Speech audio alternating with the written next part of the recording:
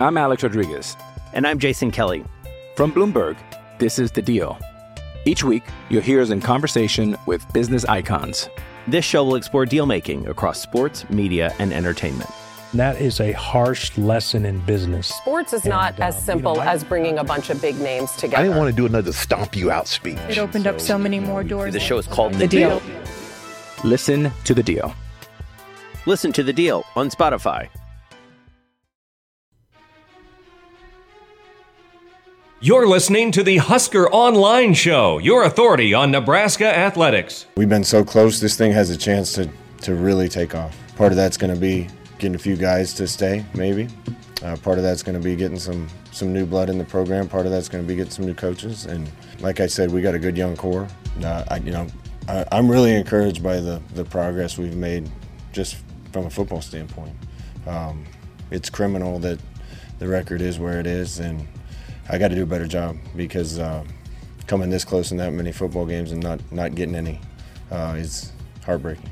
And welcome here to this week's edition of the Husker Online Show. Sean Callahan, Robin Washut, as we get you through another therapy session of another heartbreaking close defeat. They've all been tough this year for Nebraska, Robin, but Friday has to be right up there. 21-6 lead with 6:54 left in the third quarter.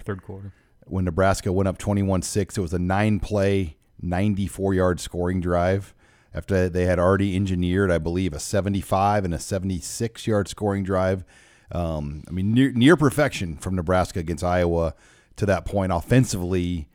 And then special teams decided to show up. And, I think there were some questions. Would Frost try to get us full-time special teams coordinator? I think now there's no question he has to get one. Yeah. And where that goes this week, it will be interesting. It's being taped right now, Tuesday, 12:36 p.m., so if anything breaks, I'm sorry, but this is where we're at right now taping the show. Yeah, so we'll just jump right to it. Sean, who's going to be the next offensive coordinator, and who are they going to bring with to fill out the rest of the staff, and what transfers are they going to get, and who's going to leave for Nebraska's current roster to the portal? Hold on, Coach Frost, come on into the show. Thanks. Yeah, I know everyone wants answers right now. I think as we sit here today at 12:30 on Tuesday, I think we feel pretty confident about Mickey Joseph from LSU, former Husker quarterback, coming on this staff as a wide receivers coach. You think he'd get the recruiting coordinator title? Probably, so they could pay him. Yeah, makes sense. But he'll still get paid. But will he though? You wonder if there's some gamesmanship with the LSU situation. Because Brian Kelly, as we know, just got that job there. If he's offered a spot to stay versus go, then it comes down to who's paying you this year versus, if he's on one of those contracts where the previous school pays you. So that I'm sure there's a lot of logistics being tied up on Mickey Joseph here as we talk Tuesday afternoon. I know there's been a lot of talk about Donovan Raiola, the brother of Dominic Raiola. He played for Wisconsin. He's been an assistant offensive line coach for 4 years with the Chicago Bears. Brings that intense fire. Obviously a former Big Ten player, has connections to Nebraska, has been in the league the last 4 years. And there's a Frost connection to the Raiolas, and obviously there's a connection to basically another version of Trevor Lawrence potentially in high school football and Dylan Raiola. Yeah, that certainly doesn't hurt. So checks a lot of boxes in a lot of different ways there that would make a lot of sense. I know that fans really want John Garrison. There's a loud voice for that, and he makes a lot of sense too. Great. He's doing a great job at North Carolina State. Just produced the ACC Lineman of the Year. But I think you mentioned this on the chat. He obviously played here at Nebraska, but other than that, what's the incentive for leaving North Carolina State right now, where he's got a stable job, he's doing really, really well, and he's going to go to a program right now that is in very much flux going into this offseason. I don't know if that makes a lot of sense. Yeah, and he's got young kids. I know John really well from when he was here. He's a great guy. I saw John at a satellite camp in Boca Raton when he had just joined Jeff Doran's camp or staff at North Carolina, or Dave Doran. And he said to me, Sean, there are so many things I wish we could have done differently or done over again with just their approach at Nebraska. He made a comment I always think about when it comes to recruiting offensive linemen for Nebraska. He goes, there was a time where I was sitting on Gator Alley, which is that highway that drives across Florida, and you basically drive through swamp. He goes, I'm chasing some offensive linemen driving across Gator Alley, and I'm like, what are we doing here? It's like, we need to get Midwest guys that are from this part of the country to play for Nebraska, to play in the Big Ten, that fit the culture, et cetera. I mean, he's got a lot of good thoughts, and there's no doubt he understands Nebraska. He'd be great. So it will be interesting where that goes. I don't think money's an issue. I think Nebraska can outpay NC State if they really wanted to. It's a matter of if John would want to. Dave Doran's going to be up for jobs too. He's got North Carolina State really playing good football. He was a guy, when Bo Pelini was going to maybe go to Arkansas, Dave Doran, I believe, was in Northern Illinois, and he was interested in that Nebraska job. Somebody close to Dave Doran said he was calling around, finding out if Bo was leaving at that time because he's from Kansas City originally, and he was interested in that job. So we will see where that goes. Special teams coordinator, feels like it's two people right now. Ricky Brumfield from Virginia, his son's a walk-on the team right now. Then obviously Bill Busch, who I think would definitely be a win the internet hire if you hired Bill Busch, because he recruited Nebraska's last first-round draft pick, Prince Mukamara. He is the most proven recruiter in Nebraska's facility right now, period. In terms of first-round draft picks, track record, what he's done in his current role now as an analyst, he's not recruiting. Yeah. So we don't even know what he could bring to the table. But I think overnight, you get him and, say, a Terry Joseph, that would really give them quite a boost in recruiting. And honestly, I think that is a really important part to this. You want to show tangible signs of progress to convince your athletic director to keep this staff around into 23. Success on the recruiting front is pivotal for that. I mean, obviously you have to win some games and show progress that way, but being able to make waves on the recruiting front, nothing sells the future more than recruiting success. And that's one area that by no stretch of the imagination, Nebraska has failed at in terms of being able to really capitalize off of that and getting those big marquee type of players that can sell hope for the future. So yeah, I mean, getting two ace recruiters like that makes a lot of sense. But Sean Snyder's name's been brought up a lot. I think he'd be great. I mean, Sean Snyder was going to come here as an analyst before Jonathan Rutledge, and he verbally accepted the position. Then USC gave him a full-time gig. So instead of making about $175, he was making $350 or $400. So I think he's naturally somebody to watch as well. My only question is, like, what would, his recruiting, what would his role be? Kind of, if you're going to bring him into a full-time role, I think you got to have a good plan. And I think Bill Busch gives you more bang for your buck, if you're being honest. Don't know enough about Brumfield to really know what he would bring to the table, but I know he's always been on Scott Frost's short list as a candidate. So what's the connection there? I mean, I know his son is a walk-on here, right? Yeah, I don't know if there's a connection necessarily, other than there's always I think when you're somebody in a leadership role coaching Power 5 football, you always want to have a short list of what you feel are strong minority coaches. And he's a guy that I know that's been on the list. And then you start to look in conferences like the Pac-12, the ACC, and the Big 12, because the reality is those leagues can't pay the same as the Big 10 and the SEC. That's where it's headed. And I think Brumfield makes $300,000. Nebraska could dang near double his salary. So, well, yeah, and his son Kyan Brumfield is a, I guess, junior, soon to be senior defensive back who transferred. He was at Texas Tech before, I think, as a walk-on. So he walked on this past offseason. So that would be the direct connection between Nebraska and Ricky Brumfield. All right. Well, we've got a full show on tap here. We're going to take some questions in the mailbag. We're going to talk some basketball as well. And then the two Johnnies from Dublin, Ireland, a famous group of comedians, are going to join me in studio. They were here for the Iowa game, and these guys were great. They sat in, and they're going to tell Nebraska fans why you need to plan your trip at HuskersToIreland.com to Dublin, Ireland for the Aer Lingus College Football Classic in August of 2022. That's all next here on this week's edition of the Husker Online Show. Hi, it's Sean Callahan with Husker Online. We all have smartphones, and we all know they're pretty amazing, but they also can be amazingly distracting, especially when we're around other people. So US Cellular wants us to reset our relationship with our phones by putting down our phones for 5. That's right.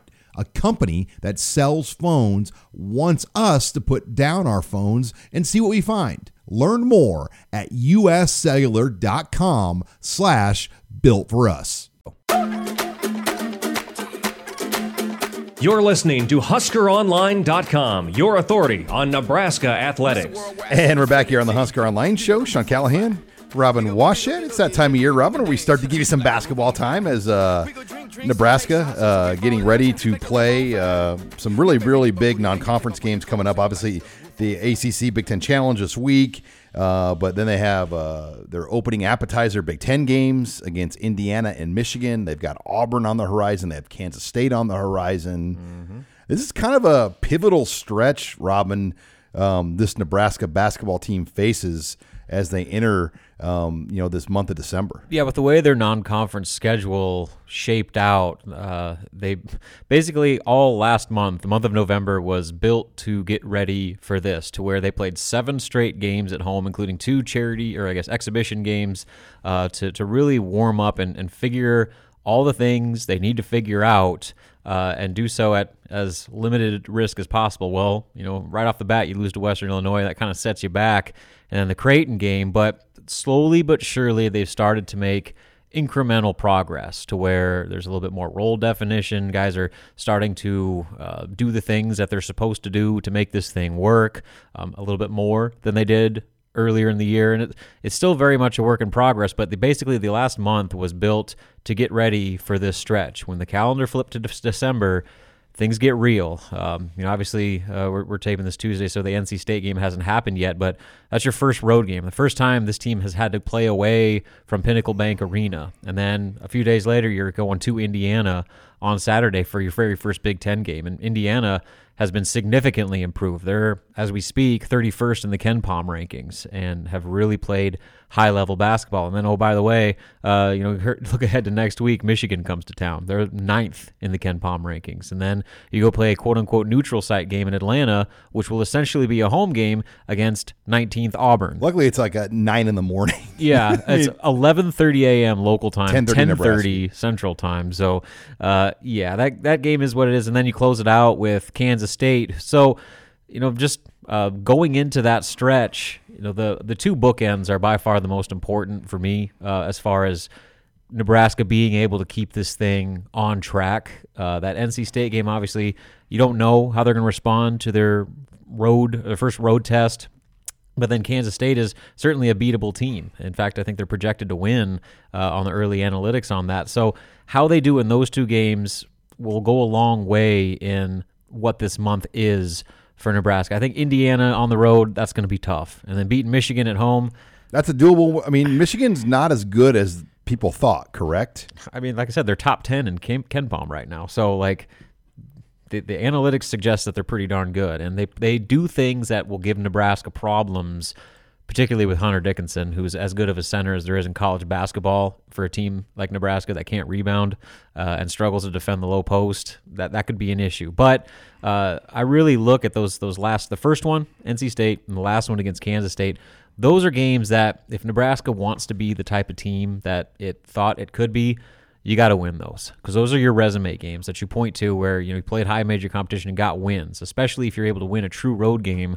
That carries more weight than almost anything. So we'll learn a lot about this team. Like I said, the last 7 games have been a tune-up, maybe outside of the Creighton game, for this stretch. And we'll see how ready they are to handle a significant jump in level competition. No, you talk about Michigan, though. They lost to Seton Hall by 2 in the Big East Big Ten Challenge. They lost to Arizona by 18. Now, is Arizona's good. But the one that got I had never heard of this team, Robin, Tarleton State. Coached by Billy Gillespie, former A&M and Kentucky coach. They're a 1-6 team, and they only beat them by 11. Mm-hmm. I mean, is that just one of those games? It was eyebrow raising. That's the one I'm like, wait a minute. Yeah, so, who knows? I mean, again, say that they're beatable now, because, Nebraska lost to Western Illinois. No, I know. So it's all relative. But, yeah, certainly they're not unbeatable. They are a team that was projected by some to be the favorite in the Big Ten, even over Purdue, going into the year. So maybe that's changed a little bit, but they are still one of the most complete teams in the conference. And, if Nebraska doesn't show up ready to play, they could have their hands full and then some. Boy, and I'm looking just ahead at January. They open the year of 2022 with 3 games in a week in January.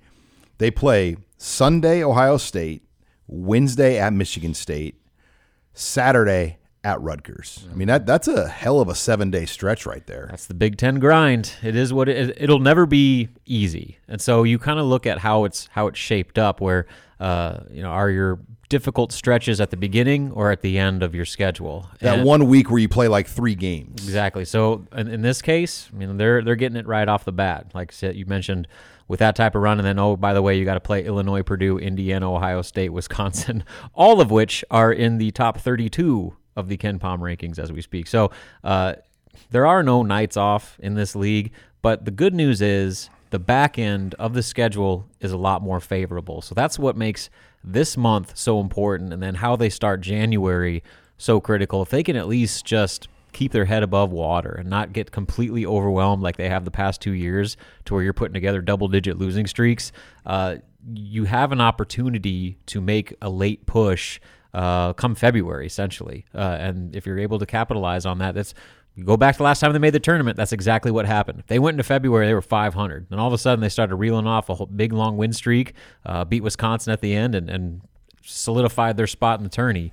Maybe that's the same path they're going to have to follow this year, just with the way their conference schedule shapes up. And I know this will excite you, Robin. That Ohio State game on January 2nd, it's a Sunday night at 7 o'clock. Oh, I love it. You got to love those Sunday nights. Well, and then even better, the Iowa game. That's a Super Bowl Sunday. That'll be fun.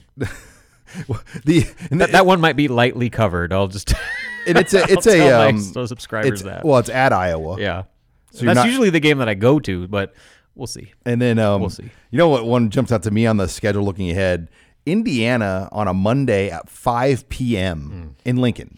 So that is a crazy early tip-off time for. It's one of those doubleheader games where they're going to be the early window, and then they play somebody else, or the BTN plays or has another game later that usually night. It's 6 and 8. Like the 5. For people from like Grand Island to get to Lincoln for a 5 p.m. or Omaha, or should I even say South Lincoln to get downtown by 5? It's a chore. It is, especially with the parking situation. It's been difficult enough, just getting to games. Then you have the concession stand issues, and now you're asking people to show up at 5 o'clock on a Monday to go, support this team. It's asking a lot, so it'll be a lot easier to justify that if Nebraska's competitive. I'm not going to be a food snob, but I am going to be a food snob. The quality of the food at PBA is just not what it used to be. They're struggling right now, and I get it. They're it's a staffing issue like everywhere. You can't even really get a Runza, obviously, for years that's been pulled out of there, but just the options are so limited with basically like hot dogs and pretzel bites. Yeah, pretzel bites, and then hamburger only pizza. So. Yeah, I'm spoiled. We get the media meal still before that, so I don't have to. Now, the Club Lounge has a buffet, I've noticed, but you have to have a club ticket. But, yeah, we went to the game Saturday, went to Laszlo's, and it was packed. I think you pretty much know you're not going to eat lunch in the arena. Yeah, well, people are adjusting like they should, but that would be a good way to help further the game day experience, is if they actually provided a few more food amenities. All right. Well, when we come back, I'm going to bring in some special guests, Robin, from Ireland. The two Johnnies join me. These guys are good. And they are the two most famous YouTube, Instagram podcasters in all of Ireland. And they came on the show. They joined me in studio. They were here for the Nebraska-Iowa game. They're going to tell you why you need to travel out to Dublin next August for the 2022 Aer Lingus College Football Classic when Nebraska takes on Northwestern. I'm Alex Rodriguez. And I'm Jason Kelly. From Bloomberg, this is The Deal. Each week, you'll hear us in conversation with business icons. This show will explore deal-making across sports, media, and entertainment. That is a harsh lesson in business. Sports is not as simple as bringing a bunch of big names together. I didn't want to do another stomp you out speech. It opened up so many more doors. The show is called The Deal. Listen to The Deal. Listen to The Deal on Spotify. This is Husker Online, your authority on Nebraska athletics.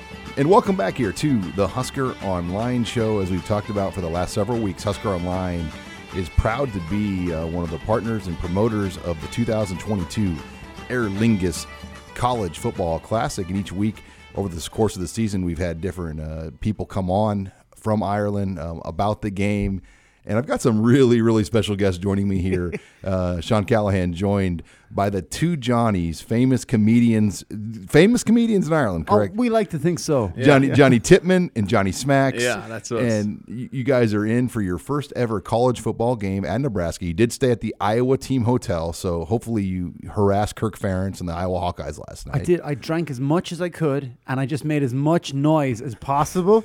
Knocked on everybody's door, fans, players, coaching staff. Tried to cause as much havoc. I told them their corn was terrible, Sean. They did not appreciate it, but we're here to support the Big Red. Yeah. We tried to let down the tires of their bus, but we got caught. We got to go back to bed. We got to keep a low profile now. They're looking for us. We're so excited to be going to the game today. We got a tour of the stadium and the facilities when it was all empty, and we saw some of the team training and the walkthrough. I got to say, I was very intimidated when I walked into the gym. And I saw these are the biggest men I've ever seen up close. You know what I mean? Some guy comes at you with his top off. I didn't know where to look. People eat here. We get big. Yeah, they're big guys. Yeah, we're amazed. Like we got changed in the locker room, and like we're there thinking like, oh yeah, we're big enough. You know, we can lift weights. Then this guy comes in who's 6'9", and it's like, oh, we've got a bit to go. Yeah, it was enjoyable though. Well, guys, Nebraska goes to Ireland in 2022 in August, and for a lot of Nebraskans listening to this show, they've never been to Ireland. Yeah. Tell Nebraska fans why they need to make this trip to Ireland in 2022. Ireland and Dublin, Ireland, the capital city, is one of the most fun places you can go in the world. Ireland is known for the crack, as we would say, C-R-A-I-C. It's an Irish word that basically means fun. Like, Ireland is known for, you got to go to the pub, get a couple of beers, go to the stadium. It's a great stadium. It's got a lot of tradition. It's right on the river and the railway tracks. It's an amazing place to go. And you're just going to have so much fun. Dublin is a party town. Mm-hmm. You know what I mean? We're not used to tailgating in Ireland. It's not really an Irish thing. So they're going to set up a whole tailgating area, and you got to get all the Huskers fans into the bars in Ireland. I don't want to start any trouble, Sean, but I think Ireland has better bars than Nebraska. I don't want to start any fights now. There is similarities, because since we came here, we found how friendly everyone is. Yeah, and that's kind of what we're like in Ireland. We're everybody's looking forward to getting the Nebraska fans over. We want to show them the Irish fun, like we've been showed the fun here around Nebraska. So it's going to be great. We're looking forward to getting everyone over. I'm sure there's a lot of Nebraska fans who are into golf. We do golf really well in Ireland. Proper, lovely courses on the sea. It's incredible. People have got to check it out. So when you're staying in Dublin, I mean, what would you recommend people doing? Getting out of Dublin a few days, staying? I mean, how would you kind of map a trip for somebody making, if they had 6 days in Ireland, how would you kind of map that out? Yeah, maybe do half in Dublin and then get down the country, get to the West Coast. We got beautiful scenery and a lot of culture and music and a lot of bars. So if you come to Ireland, you kind of can't escape the bar, the pub experience, as we say. So yeah, I'd say spend half your time in Dublin. You got to go to the Guinness factory, sample a bit of that. There's some great distilleries and museums and all that stuff if you want it. But if you want to get down the country, get lost, get some good country hospitality into you. And potatoes. We love spuds in Ireland. It's not just stereotypical. We do good food, but especially, as Johnny said, the West Coast. You'll get traditional Irish music. You'll have fun. You've got the views. There's the cliffs and Moher. All these different beautiful things. Ireland is a lovely country, and the good thing about Ireland is it's so small that 2 hours from Dublin you can see every part of the country. So in terms of sports in Ireland, is soccer number one? American, we call it football here, or you guys call it football there. I'm sorry, but we actually call it soccer in Ireland. Mm-hmm. They call it football in England, but we call soccer. We call soccer in Ireland because we have Gaelic football. Yeah, we have our own type of football, play with a round ball, but it's full contact. Yeah, you play like with a your rugby. Hands. It's somewhere between like rugby and soccer and murder. Yeah, it's pretty physical, and that's the football. And then we've also got like Gaelic football is probably our number one sport. Our second sport is hurling, which is played with a stick. That's also it's like lacrosse meets ice hockey, but on a grass field. And Aviva Stadium hosts all kinds of things. Right? Yeah, it's not. I mean, obviously they get this football game, but they have soccer, they have rugby. I'm guessing they have Irish football there. Yeah, They host everything, concerts, the whole lot. All the greats have been there, and I think there's going to be greats next year as well when Northwestern and Nebraska go head to head. That's going to be a spectacle. But yeah that's it. The Aviva Stadium, it's the home of Irish soccer and Irish rugby. Yeah, so the big sports in Ireland, you got Gaelic football, then hurling, then probably soccer, then rugby, golf, and then you'd be surprised how many fans of American football there is in Ireland. There's not that many teams because I guess it's a big undertaking to start a team and you got to get all the equipment and insurance and stuff. So there's a lot of college teams. And Ireland, of course, has a national team. The Irish Wolfhounds is the Irish national American football team. Oh, really? Yeah, but there is a lot of American football fans in Ireland. A lot of people tuning in. Well, they've been playing like 3 or 4 NFL games in London every year, and I think that's probably helped a little bit. I mean, you get some good NFL teams coming over for a game 3-4 times. Now, COVID kind of shut that down a little bit. But it's so close. London's so close to us that you'd have a lot of Irish American football fans going over to London to see the NFL games. And it's great now that we've got American football coming to Ireland, a proper game. You know what I mean? It's not a preseason friendly. This is for real. These lads are going to be going at it. Oh yeah, I mean Nebraska's coach, he's got to win. I mean he's got some pressure on him next year. The stakes on this game next year in Ireland when Nebraska plays Northwestern. I mean, the season. I mean, they've got to win this opening game to kind of get their season going. And they did beat Northwestern 56-7, which was very uncharacteristic. Northwestern's usually a really good program, but they were down this year, so it will be interesting. I mean, it's a really, really unique opener. But the reason why Northwestern wants this game in Ireland, because when they host Nebraska in Chicago, usually 25,000 Nebraska fans come to Chicago and take over their stadium, and they're like, instead we're going to see maybe 25,000 Nebraskans will come to Ireland, and that's what we're hoping. I hope so. I hope the people of Nebraska travel. I know it's a long way, but it's so worth it. Ireland is going to be such an experience, and that game is going to be so special. So we spoke to Coach Frost yesterday, and he's excited. He's hoping to get the win and then enjoy some Irish whiskey. That's what he told us. He's a big golfer too. Yeah. He was asking us about courses and stuff. So yeah, he's excited. Everyone else should be excited too. Now, tell us more about you guys, the Two Johnnies Act, and how busy are you guys? How long have you been traveling the world, traveling the countrysides of Ireland? Oh, we've been doing our thing for about 5 years now, and our main thing at home is a podcast. We got the Two Johnnies podcast, is the biggest podcast in Ireland, and we've got a TV show where we go around trying new things. And we did an episode on American football, which is kind of how this whole journey started for us with you guys. So that was amazing. We got to train with the Irish national team, the Irish Wolfhounds. So we were terrible. But we tried. Hey. We tried. You were a hell of a lot of fun, I bet. Yeah. That's it. we think we're okay at kicking field goals. Yeah. Yesterday I made a 30-yard field goal. At Nebraska? Yeah. We need a kicker here. You know that. I said it to Coach Ross. I was like, look, I'm happy enough to transfer. I mean, I'll be the oldest player by around 10 years. But they got a 30-year-old player on the team. Okay, really? then I'm right at home, yeah. So if they can bring us on just to kick, we don't do tackles. Yeah. You guys are too big. Yeah, we don't do tackles. A couple of years ago, they had a kicker problem here, and they found a kid that was a waiter at Leadbelly's bar down the street, he made kicks. And then they asked him to come back the next year. He goes, "Nah, I'm good. I'm going to go back to being a waiter." What? No way. So we've been plagued by kickers in Nebraska. Yeah. Well, plagued. I'll bring my cleats next time I come. So yeah, I mean, literally, they're like, hey, you know what? Let's just sign him up. This kid's good. We've got a video. We've got video footage on our Instagram, the Two Johnnies, of him making a 30-yard field goal. We're going to make tape and just send it to all the coaches. Yeah. So how can our listeners follow you guys if they wanted to follow any of your channels? Yeah, like Instagram and Facebook are our main ones. The Two Johnnies, it's the numeral, the digit 2, and we've been putting up all the footage of us getting the tours. We were at the walkthrough with the team, meeting Coach Frost. All that footage is on our social media. Final question. If you were to say, what's the 2 or 3 best pubs in Dublin for Nebraska fans? I mean, is that a loaded question? Am I going to get you in trouble? God, man, still don't mention, this is like worse than politics. I would say check out the Boar's Head on Capel Street. That's got good Guinness. It's a big sporting pub, great traditional. Ryan's on Camden Street.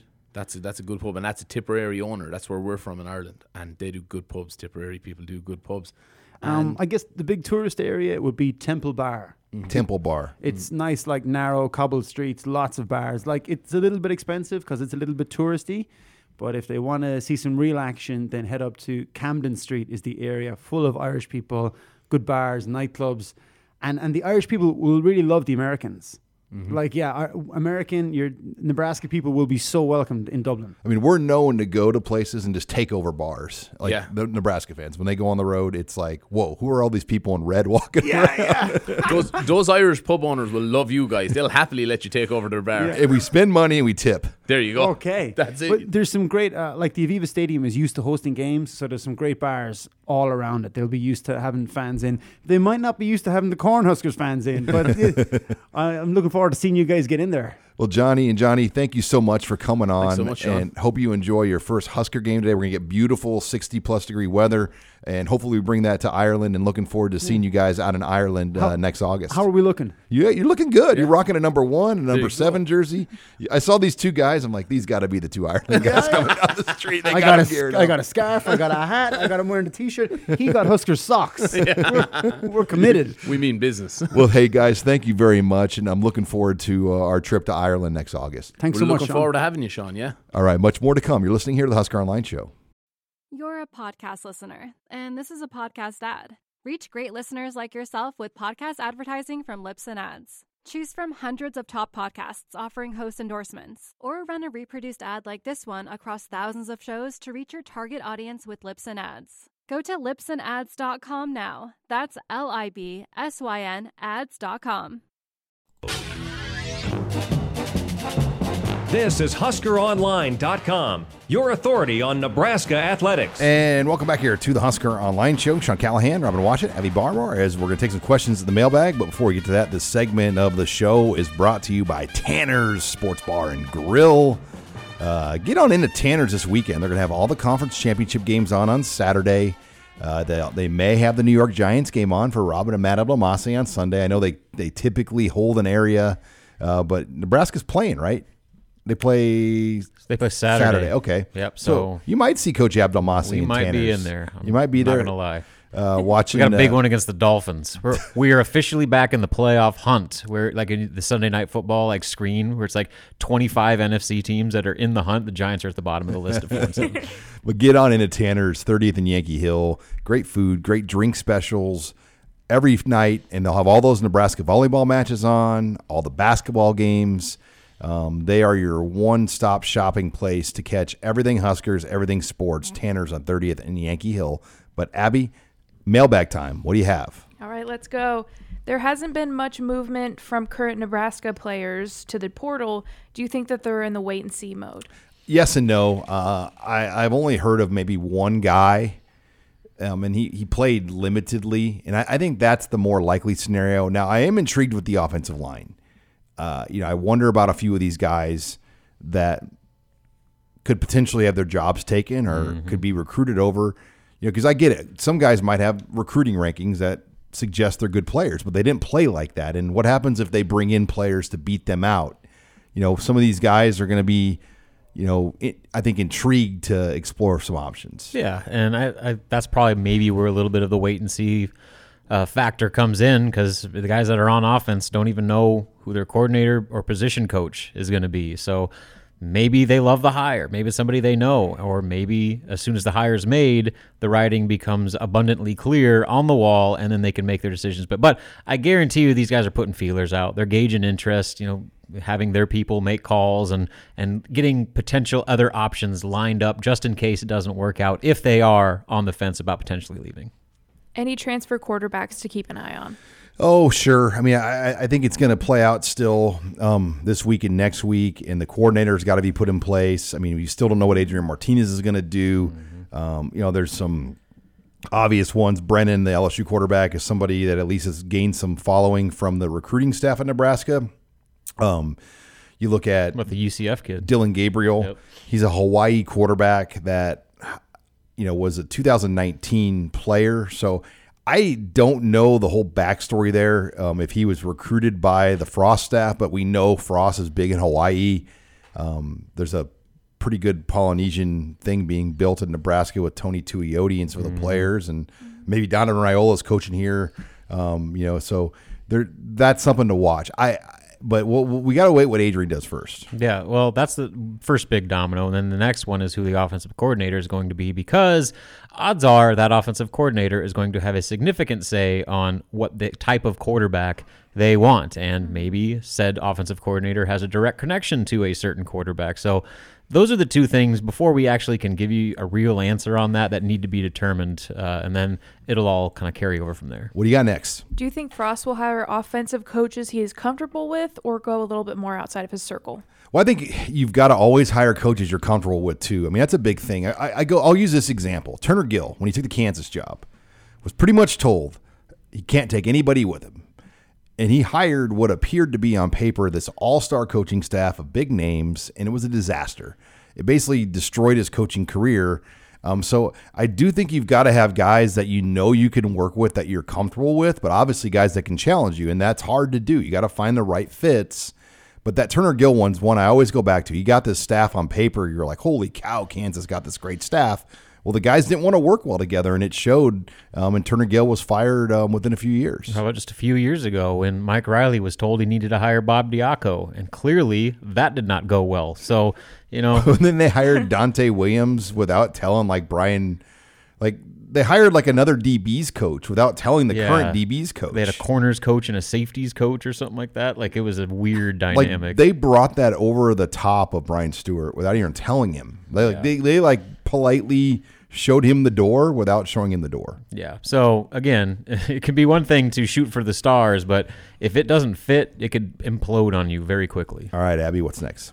What did you think of Logan Smothers' performance against Iowa?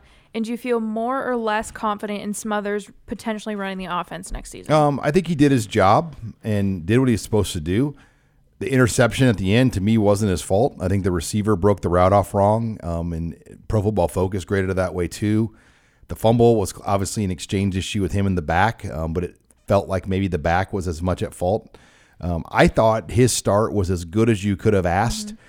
I question, though, can he carry the ball 18, 20 times like that week to week? I think that was a 1 week kind of desperation plan that did catch Iowa off guard, but you start putting that on film, teams will adjust. That's where you wonder if his skill set can play in this league. Yeah, no doubt. But personally, I was more encouraged about his potential. I mean, because off the very few glimpses we got of him, especially this offseason and the handful of practices we got to watch, I was not very high on him. For him to come in and especially in that situation with those sets of circumstances to play that well, definitely kind of changed a little bit my tenor on him. And if he ends up being the guy, I think that they at least have something that they can work with. Whereas before that game, I would have been a little bit more doubted. 4 years into the Scott Frost era, name 2 weaknesses and 2 strengths. Big question. Well, I mean, special teams is obviously going to be weakness number one. I forgot to say that in the chat. I would say offensive line development, recruiting, and special teams are my weaknesses. I think the strengths are the scheme. I mean, I do think what they do works if it's executed. They can move the ball on anybody. They've proven it now this year. They moved the ball in Michigan. They moved the ball in Iowa. They moved the ball in Wisconsin. They can put up yards and produce numbers on anybody. It's the, quote, details and other things that have held them back.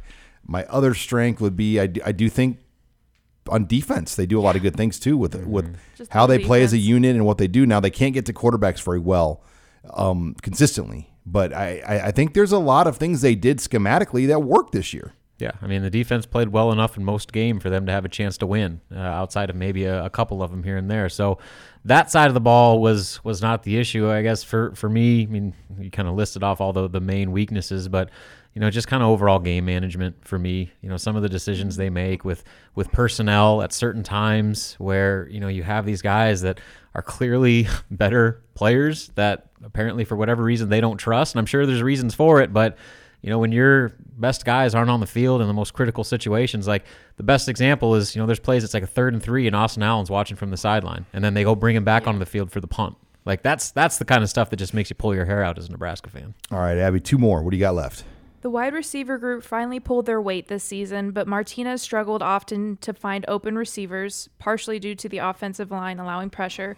Do you think Frost will shift his type of quarterback to more of a pass-first, run-second quarterback? I think decisions just need to be made quicker. I feel like there were times this year where Martinez just holds the ball too long and doesn't trust maybe the read or doesn't see what he should be seeing. And it's kind of like a Mahomes type thing at times, but he doesn't have Mahomes' arm talent. Right. He can't pull the stunts that Mahomes does. Like there was a play. I can't remember what game it was. Maybe Ohio State or something. There was a guy running a back post, and he was wide open. Like if Patrick Mahomes was the quarterback, it's a touchdown. But it was Adrian Martinez as the quarterback, and he didn't make that throw. And Sean's like, oh, I had that guy. I was like, Sean, you've been watching too much Chiefs, man. I watch a lot of Chiefs. You're That's getting my spoiled. team. But yeah, I mean, I think that's a big part of it is his decision making, and also just some of the route concepts they were making, where the plays were so long to develop, where running crossing routes all the way across the field for Samori Toure, that when he had the time, they'd be open, but more often than not, he wasn't having that time, and so he'd have to scramble around. Plays would get broken, and it would be a disaster. So maybe some philosophical changes. Maybe run a slant route here or there. I mean, remember when that was part of the offense? Those types of things. What about a hitch? Yeah, those types of things that can get the ball out of the quarterback's hands quicker, not force him to sit there and just pick apart an entire secondary for 7 seconds. That would go a long way if it's Martinez or whoever's the quarterback. All right, final question, Abby Barmore. Sean, next week you're going to Ireland to kind of scope it out for the Husker Northwestern game next season. What are you most excited for? Well, first of all, I'm excited. The only places I've ever left the country are to like Tijuana, Mexico, and Nogales, Mexico, and Windsor, Canada. So I don't really feel like I've ever left the country. As far as going to a true international experience, I'm guessing my trips to Miami Beach are more international than going to the places I named before. So this will be my true first international travel experience out of the North American continent. And I think this is going to be a great place to see. But yeah, I'm going to be traveling out there with a photographer by the name of Casey Fritton from Lincoln. And we're going to capture a lot of content, bring it back, and, just kind of show people what this trip's going to bring in August. And, maybe a few more people are going to, want to get things figured out and planned, but definitely want to see Dublin for what I want to experience. Shocker, an Irish pub.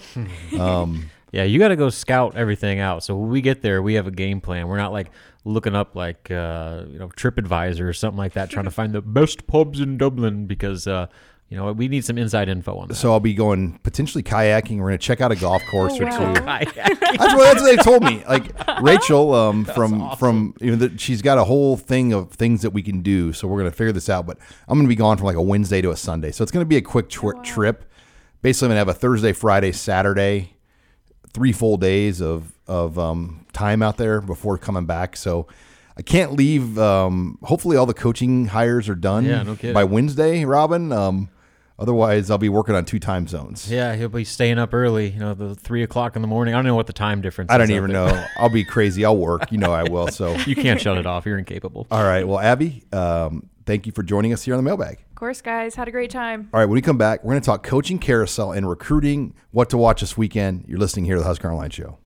You're a podcast listener, and this is a podcast ad. Reach great listeners like yourself with podcast advertising from Libsyn Ads. Choose from hundreds of top podcasts offering host endorsements, or run a reproduced ad like this one across thousands of shows to reach your target audience with Libsyn Ads. Go to libsynads.com now. That's LIBSYN ads.com. You're listening to HuskerOnline.com, your authority on Nebraska athletics. Final segment here of the Husker Online Show. Sean Callahan, Robin Washut. Robin, it's been a crazy week in college football. Crazy week. I mean, one that I don't think we've ever seen before in terms of just the coaching moves and things that have happened. And how quickly they've happened. And I have a theory. Because of COVID last year, 2020, a lot of people got mulligans because of shortened seasons and guys being positive or money. I mean, people just didn't have the guaranteed budgets to do things. And I feel like we're getting like 2 coaching cycles now happening in one. A lot of things like this were delayed that maybe had been in the works for the Clay past Helton. year. There's no reason why Clay Helton should have been coaching at USC for as many years. He should have been fired last year, but I don't think anybody wanted to take on all of this during the pandemic. Yeah. Especially when you didn't have a full checkbook to make a hire. Exactly. And you almost be doing a disservice because it's one thing to make that kind of investment at that time in the world, but also you're kind of handcuffing your new coach and his ability to really get the program off the ground like he normally would in a normal football year. You're listening here to the Husker Online Show, but the Lincoln Riley one, it surprised me, but the Brian Kelly one really surprised me. Yeah. And you hear some things that maybe he had been thinking about leaving Florida State in the past, or not Florida State, Notre Dame. The administration there, forced some coaching changes on him and it upset him previously, and that he even considered maybe looking at Florida State a while back. He got the all-time win record, so he's got the record over Lou Holtz and Newt Rockne and Ara Parseghians. He's gone to multiple college football playoffs. I think in his mind, he's like, I've done all I can at Notre Dame. Well, what's crazy is the timing of it, though. Notre Dame could still make the playoff, and now he's leaving a situation where you're going into the most difficult conference in college football, where they'll fire you after winning a national championship after 2 years, and you don't get to pick your schedule, like you do at Notre Dame. Like, Notre Dame basically could create its own path to the college football playoff every year. He was starting to recruit at a top 5 level. I don't know. I guess $10 million a year can change a lot of opinions, and maybe there was some reasons why he was kind of wanting to get his foot out the door before that, but I don't know. The timing of it's weird, and I just don't know if it makes sense. Like, can you imagine Brian Kelly down in the bayou, like eating gumbo? I saw somebody on Twitter was like, Brian Kelly's the kind of guy that thinks Sprite is too spicy. Well, and he's a no-nonsense guy. I just don't know how it's going to go over, man. I don't know. The media there, he's not going to get very chummy with people. Like, exactly. He better win, put it that way. It's a different deal. And, you're going against Saban. So you're in the same division as Nick Saban. The degree of difficulty is like exponentially higher now. Think about that division. You have Ole Miss is in that division. I know. You have Lane Kiffin, Mike Leach, Nick Saban. You go down the line of all these guys, Jimbo Fisher, Sam Pittman. Yeah, Arkansas is rolling. Like, now. who is the weak? You would say on paper Pittman's like the weak link of the conference, but of that division. But he's they're borderline top 25 team right now. So yeah, again, we'll see. Maybe he's confident in himself that he can get that thing rolling, and obviously there's very few places that are easier to recruit to than LSU. But again, the expectations at LSU or anywhere else in the SEC are so ridiculous, and your window of leeway to be able to win and win at the level that they expect you to is probably shorter than anywhere else in the country. What I'm fascinated in are these 10-year contracts, I know. This guaranteed money that's been thrown out. Because what if it doesn't work? In some ways, I think Nebraska have experienced that a little bit this year with Scott Frost. It hasn't worked over 4 years in terms of the wins. And this daunting buyout of $20 million was in front of the school this year, and they were able to renegotiate things to a fair terms after this season. But we're seeing like guaranteed deals of $100 million, $90 million. Things, that's enough money to like buy anything. That's insane. Mel Tucker getting $95 million guaranteed after one good year.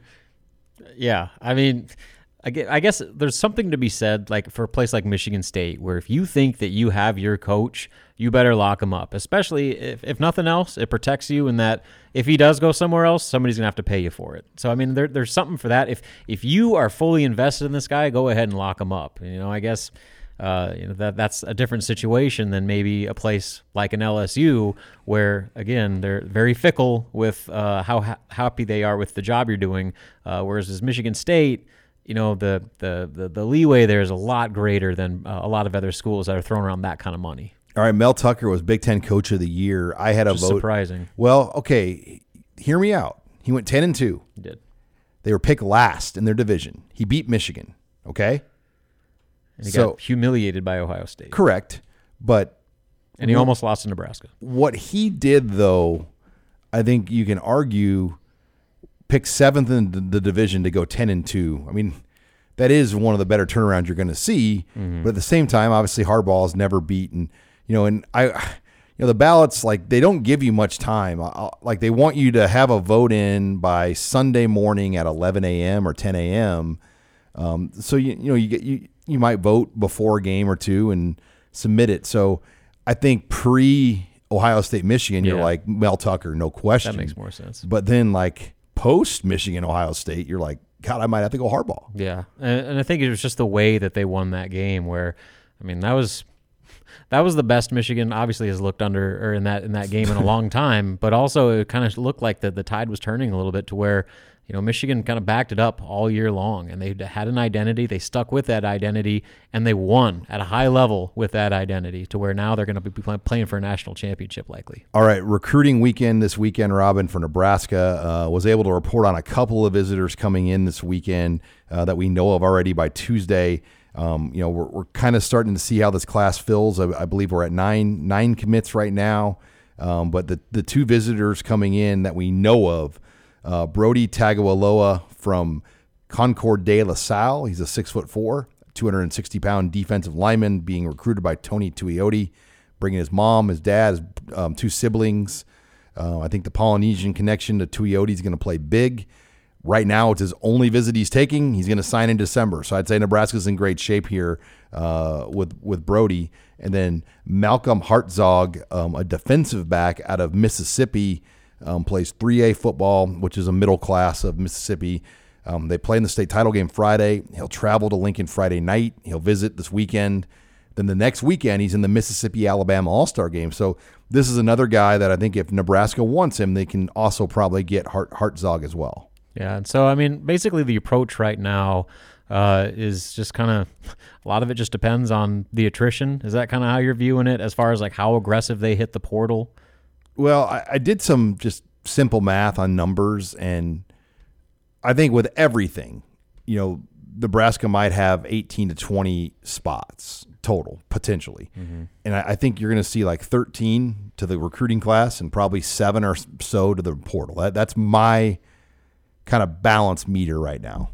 Do you think that I mean, Frost made a comment recently about just with the transfer portal's impact on recruiting, where he's like, I think the days of filling your 25-man class every year are gone now, to where you have to allow yourself a few extra scholarships here and there in case an opportunity arises. I know with basketball, that was Tim Miles' strategy. He always kept an open spot. And so, I mean, do you think that that's going to carry over to where football classes start becoming smaller and you leave a couple open spots every year just to utilize with the transfer portal as the year goes on? I think here's the problem with the portal that I see is it's like a gun to your head mentality. Like you literally don't have much time to do any reconnaissance work on who you're taking because the window is basically 2, maybe 3 weeks tops, and everyone's fighting with contact. They're fighting for a visit. And they're fighting to learn more information about why that player left school A. Mm-hmm. And was it because he just wasn't very good? I mean, I'm going to use Tyreek Johnson as an example. 5-star guy, came in from Ohio State. I think we were like, oh, he'll be on the field right away. And yeah, we thought he might start. He hasn't been traveling. You know, and Quentin Newsome, who's been a solid 3-star guy that's been in the program 3 years, turned into be a pretty solid coordinator. He played really well against Braxton Iowa. Clark, Miles Farmer, 2 3-star defensive backs. You know, have played pretty well. Mm-hmm. And so I think there's something to be said about guys you develop into your culture versus maybe just a guy with a resume on paper that didn't work out somewhere. So that being said, I mean, obviously when it comes to the portal, quarterback is the big conversation piece. But what would you say are the priority areas? Would defensive back be up there? Yes. Offense, I mean, let's be honest. Quarterback, offensive line, guard. They need a guard for sure because right now they lose Sichterman. Would they move any current guys inside and maybe hit a tackle in the portal? I think Prohaska and Corcoran. I think Prohaska's your left and Corcoran probably moves back to right. I think that was really going to work. I'm more interested like Sichterman's spot. They need to. Nuri Noeli will start. Juergens we think is back, so they got to get a guard, and they know what they have right now, and I think they need better. Yeah, because what would be like Bando be the next guy up right now? Piper, Bando. I mean, and those are the guys that were playing. Ben Hart could move to guard, but how happy is he going to be? I don't know where Ben Hart's heart is right now at this point after the season that he went through. It's been a rough year for him. On defense, everybody in the portal wants a pass rusher, so that's a given. Yeah, no Secondary. Doubt. Oh, by the way, Robin, they need a kicker and they need a punter. I mean, but other than that, but yeah, I mean, you go down the line. I mean, they pretty much. Would they take a running back? You think? Maybe. I mean, they're pretty full in that room, but you know, how much do you believe in Ramir Johnson? Exactly. And you're bringing Ashton Hayes in, Jacques Giant. Do you think you can develop into? So there's a lot there, but plenty to keep up on. Make sure you're on HuskerOnline.com. check out our podcast channel. We have taped a ton of great up-close podcasts this week. Had our final episode of The Beat with JoJo Doman, had a new episode of Off Court with Trey and Bryce McGowns. Look us up at anywhere you can find podcasts. That's the Husker Online podcast channel. Thanks again for joining us this week on Husker Online, your authority on Nebraska athletics.